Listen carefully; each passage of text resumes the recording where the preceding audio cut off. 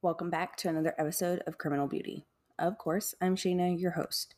I hope everyone's week was good. Our last baby turned 3 years old this past Wednesday, and our 10-year-old son went on his first camping trip with his school. When I tell you it was a bit of an emotional week, it's probably an understatement, but we survived. Enough of me blabbing, though. Let me tell you about the case I will be telling you about today. Now, this case is a bit different than what I would normally do, but I found this case interesting, deserving, and it's a good way to bring awareness to the dangers that are out there.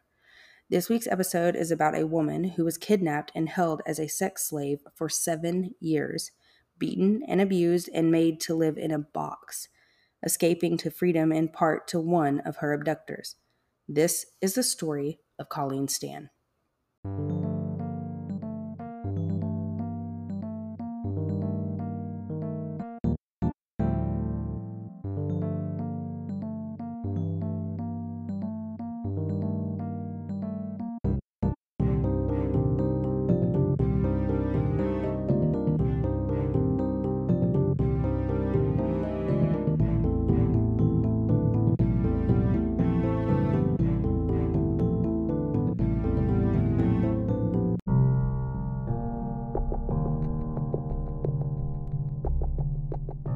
Colleen Stan was a 20-year-old who lived in Eugene, Oregon, was an attractive and adventurous young lady.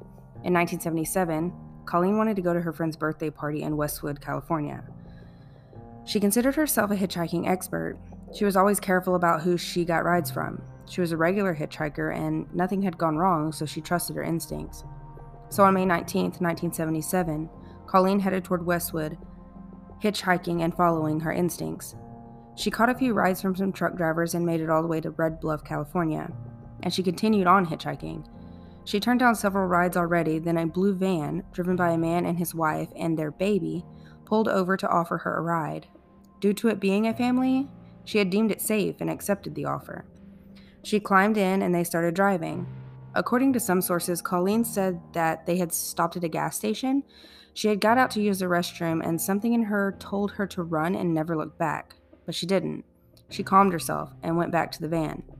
She said in an episode of Dangerous Persuasions that when she got back in the van, there was this weird-looking box that hadn't been there before, and she didn't know what it was, so she just kind of ignored it. Colleen noticed the man in the rearview mirror and said that he had just kept looking at her. As it would anyone, it was freaking her out, and she even said that she had got chills up her spine. It didn't seem okay. Colleen kept telling herself it was nothing and not to make a big deal of it. She described the road that they had turned onto. She said it was a dirt road and that a stream was nearby, but there was no people, no houses, nothing. She watched as the woman and their baby went down to the stream, but she didn't know where the man that was driving had went. And this is where things go downhill. Unfortunately, Colleen would never make it to Westwood because it was less than an hour into the drive when the man drove to this remote area, held a knife to Colleen's neck, handcuffed her, gagged her, and blindfolded her, then placed a heavy head box over her head. Cameron Hooker and his wife Janice are the two that took Colleen. They had apparently been looking to kidnap someone and had been on the prowl the day that Colleen started hitchhiking to her friend's party. Cameron Hooker was 23 at the time, and his wife Janice was 19. Apparently, Janice and Cameron had agreed that Cameron could capture a slave to take Janice's place because, from what I got, Cameron liked to act out sexual bondage, but Janice wasn't a fan. Their original agreement was that there wouldn't be any penetrative sex. They eventually drove to a house and led Colleen down to a cellar, where she would ultimately be held prisoner, naked and suspended. That's when her nightmare would begin. First being held captive in a head box, Cameron would torture Colleen in horrifying ways like starving, burning, beating, raping, and electrocuting her. He even hung her from the ceiling by her wrists, beaten and then forced to watch the couple engage in sexual activity. And that was the hooker's original plan, just to force Colleen to watch them in the act after they abused her. She said that once they were done, he took her and padlocked her to a table, placed the box back over her head, and then left. She remembers trembling in fear, getting super claustrophobic and hyperventilating, thinking she was going to die. Her dad was interviewed by the producers of Dangerous Persuasions, and he said that her friends had called them and told them that Colleen had left to go visit a friend in Westwood, but that she had never shown up. At that point, her dad said he didn't know what to think, so they went to the police station and filed a report with them, but none of them took it seriously. Cameron made a coffin-like box to put her in. She said that he had put a blower that would blow air into the box. The couple would keep her in that box for up to 23 hours a day. They took her out of the box and cleaned her up. Colleen had beautiful long hair, but it was tangled, horribly tangled. Janice was trying to untangle it, and it wasn't budging. This is when Colleen heard a name for the first time. Cameron had called his wife by her name. Janice left and then came back with some sort of oil, according to Colleen, and she started pouring it on Colleen's hair. But that didn't work, so Janice started chopping Colleen's hair off. Colleen didn't think that the regular beatings and rape were the worst part, though. Cameron eventually convinced her that he was part of a satanic organization called The Company, and they were watching her, and even had her family's home bugged. Her most prominent fear was that an escape attempt would cause The Company to harm her family, so she remained in captivity. In January of 1978, Colleen said that Cameron had built a workshop under the stairs, and she would be able to go in there, and she would make things by hand like macrame and little crafts. Her first job down there was shelling a bucket of nuts. She was also forced to sign a slave contract, stating she was their slave for the rest of her life. That's the exact moment Colleen had learned about The Company. By the way, Colleen was made to answer to K, and not like the name K, but the letter. She was to call Cameron Master, and his wife Janice was to be called Ma'am. Colleen said that she was made to clean and cook. The interesting part about this was that Colleen said that while she was out doing the chores, it was like nothing bad was happening. She said the hooker's daughter would walk around and peek around the corner like she was playing hide and seek. She never witnessed them treat their daughter with anything other than love, like they were good at departmentalizing their life. Cameron would eventually make her start doing what she referred to as attention drills. When Cameron would say attention, Colleen would have to strip down and stand naked. At this point, Janice would put her 2 cents in, saying things like, "Well, I can clean the kitchen in 20 minutes. Why does it take you half an hour?" Or, "If you think you're anything special, you better think again. Your value is no more to us than a piece of furniture." And that's when Colleen realized that Janice was jealous of her. It gets worse. Cameron would take her to the bedroom and tie her to the bed. Janice would go to one side of the bed and Colleen could hear them kissing each other over her. This is when Cameron begins raping Colleen, but seconds after, Janice jumps up and starts vomiting. Colleen found out later that Janice had actually put him up to that first rape. She was testing him. Remember, the deal was that he could have a slave, but he couldn't have sex with that slave. About a year into her captivity, the hookers relocated to a mobile home. Colleen remembers Cameron coming down into the basement and handcuffing her and placing a blindfold over her eyes. He then took her to the car, and according to her, they drove for about 10 minutes. She thought that this was it, that this was where she would die, but Cameron got her out of the car and walked her into a new place. They took her to the master bedroom, and she noticed that he had already constructed a box underneath their waterbed. The sick bastard stored her under the couple's waterbed in that box, as if she was just an old comforter or something. The box was long enough that she could lay stretched out, and there was a hose that blew air inside of the box. If she turned over and looked into the hose, she could see a little bit of light, but aside from that, complete darkness. She would sometimes put her ear up to the hose, and she could hear noises, but she couldn't make out what they were saying. She was so terrified by the situation that her body just shut down.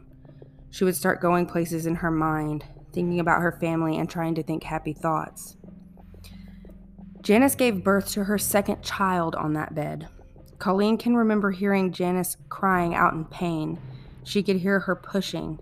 Colleen said that there was a silence, and then she heard the baby crying. About a half hour later, Cameron opened the box and let her out and allowed her to go over and look at the baby. And then he locked her back up in the box.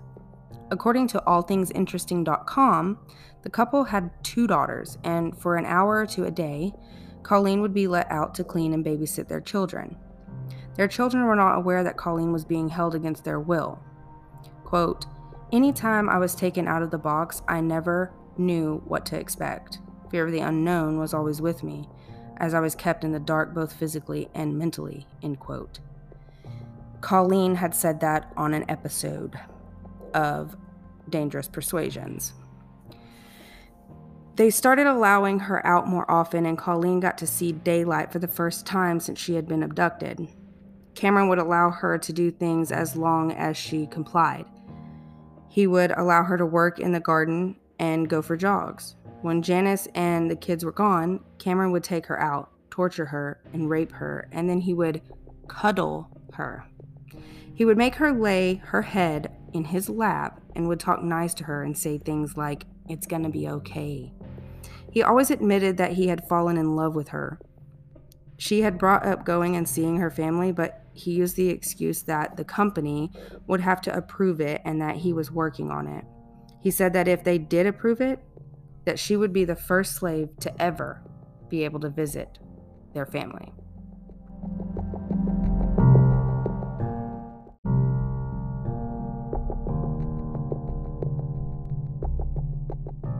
There was one time after Cameron had taken her out of the box and had his way with her that she had asked him when he had started getting interested in the bondage and stuff, and he had told her that he was about 6 when he started drawing women tied up. She asked him what he would do if someone had done this to his daughter, and his response was that he would kill them. So she asked, quote, "How do you think my father feels?" end quote. And that's when he locked her back up in the box. In March of 1981, over 3 years after her abduction, he would allow her to see her family. He said that the company said that they wanted him to perform some tests to make sure that she was going to obey and that she was able to be trusted, as if trust had anything to do with it. He went and got a shotgun, told her to place the barrel in her mouth, and pull the trigger. She did, because she said that if it had actually had a bullet, she wouldn't have cared.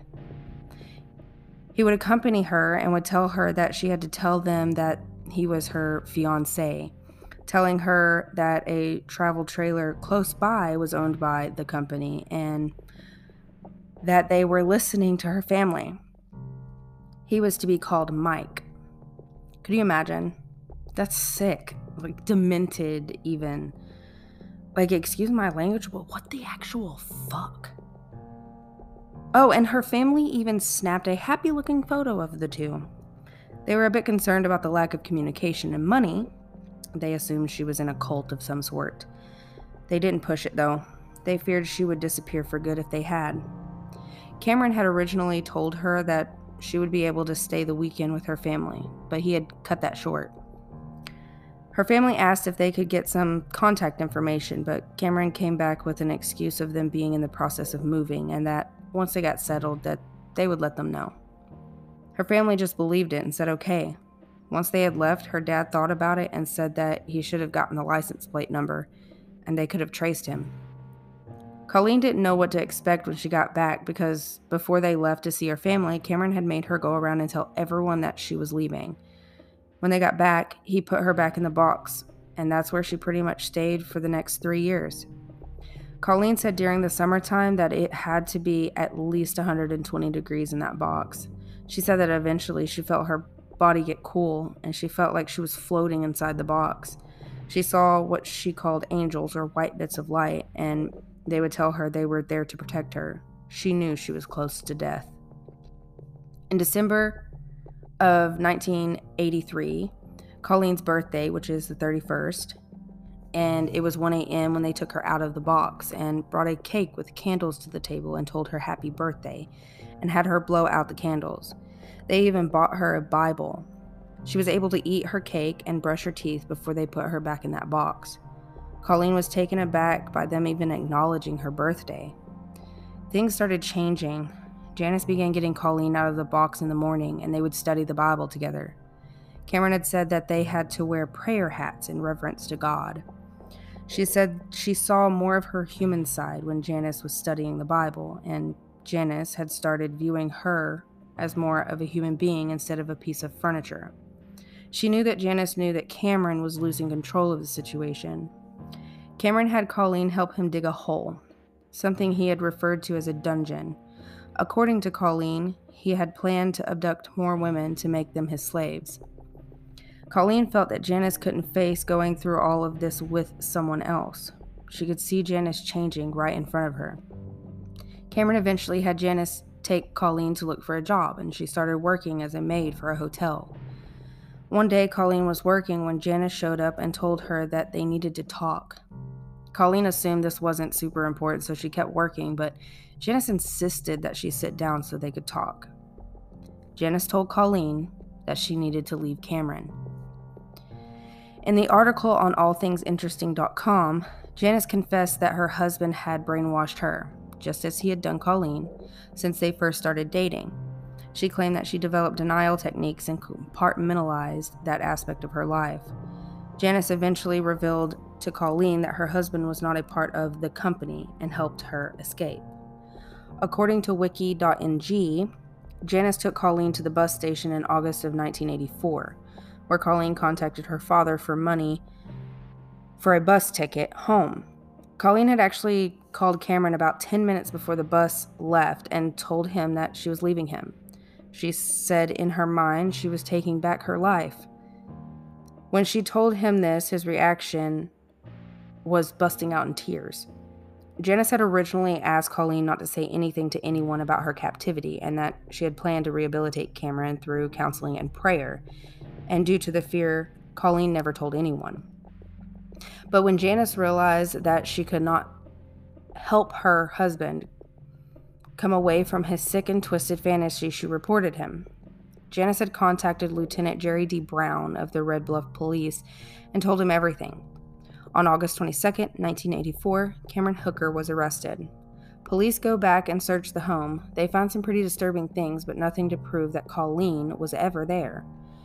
This is all because, much to their dismay, since the confession, Janice has returned to her husband and under his order had destroyed all the evidence. So police dig further, and they find that even though Janice was ordered by Cameron to destroy everything, she had missed something. As the police are going through the evidence and looking at different items, something fell out of one of the magazines that Cameron had kept. It was a negative of a photo that Cameron had taken of the contract that he had Colleen sign. So, the DA has the proof they needed to take Cameron to trial, and he is indicted on 10 counts of kidnapping and rape. The prosecution reconstructed the box that Colleen was kept in, and it sat there in the courtroom every day of the trial. But even though they had all the evidence, the case relied heavily on Colleen's testimony. According to the prosecutor, Christine McGuire, Colleen appeared to the jury to be very calm. She didn't look like or sound like she was out for revenge. There were, however, times that she would appear surprised when she described her own behavior, but she didn't explain why. She was the way she was. She left that all up to the experts. Janice testified against him, and for that she was given full immunity. It was October 18th of 1984 that Cameron Hooker took the stand in his own defense. Christine McGuire stated that he did admit that he did kidnap her, and that he did kidnap her because he wanted sex and a slave, but that at some point in time he was going to set her free. But she chose to remain with him because by this time she had fallen in love with him. He claimed that the sexual acts that he and Colleen had were consensual and not rape. Chris Hatcher, a clinical psychologist and a criminal profiler, testified against Cameron for the prosecution. Cameron's strategy didn't work. The jury didn't believe him. In the end, Cameron was found guilty and sentenced to consecutive prison terms totaling 104 years for sexual assaults, kidnapping, and using a knife in the process. After the trial, Colleen studied for an accounting degree, and as reported by Mara Bovson in March of 2014 in a New York Daily News article, quote, Colleen tried to move on to a normal life, end quote. Colleen also joined and volunteered for Reading Women's Refuge Center, which is an organization to help abused women. Colleen also suffers from injuries of her abuse and captivity. She suffers with chronic back pain and shoulder pain. She said that she has her faith to thank for her survival and her freedom. She got married and had a daughter and is now a grandmother, according to WikiNG. She released a book in 2009 called The Simple Gifts of Life. According to an interview with Christina Mendonça, Colleen had seen a photo of another girl while in captivity. Janice had also told police about and confessed to the murder of Marlitz, a woman who they had abducted about a year prior to Colleen. Colleen said that she would see it as she was getting in and out of the box, tucked off in a little cubby along with her purse, but that it wasn't until her release that she found out who that girl was. The girl's name was Marie Elizabeth Sponacki, aka Marlitz. Marie was last seen in Chico, California around 4 p.m. on January 31st, 1976. Her body was never found. Janice's life after the horrible abduction changed drastically. She reverted back to her maiden name, Lashley, and became a registered associate social worker and had worked as a mental health professional. Both Janice and Colleen remain living in California, but the two do not communicate. Bonnie, Colleen's sister, said on the episode of Dangerous Persuasions that the sister that left on that trip is gone. She will never be the same. Her dad said that he doesn't know how she did it, how she has done as well as she has done after all that she has been through. According to an article on AppealDemocrat.com, Cameron was not eligible for parole until 2022. But a change in state law concerning elderly prisoners made him eligible for an earlier release, reducing his sentence to 74 years. He petitioned for parole in 2015, but the request was denied and was said that he had to wait an additional 15 years. He remains incarcerated in the California Institution for Men. He is 67 years old now. And before I end this episode, I just want you all to take this to heart, what has happened to Colleen, and at this point in time, many other people, some not as lucky as Colleen Stan. Be aware of your surroundings. Don't be afraid to speak up and speak out. The world can be a dangerous place. A lot of people think that this could never happen to them, but it can. Until next time, stay safe, friends. I mean that.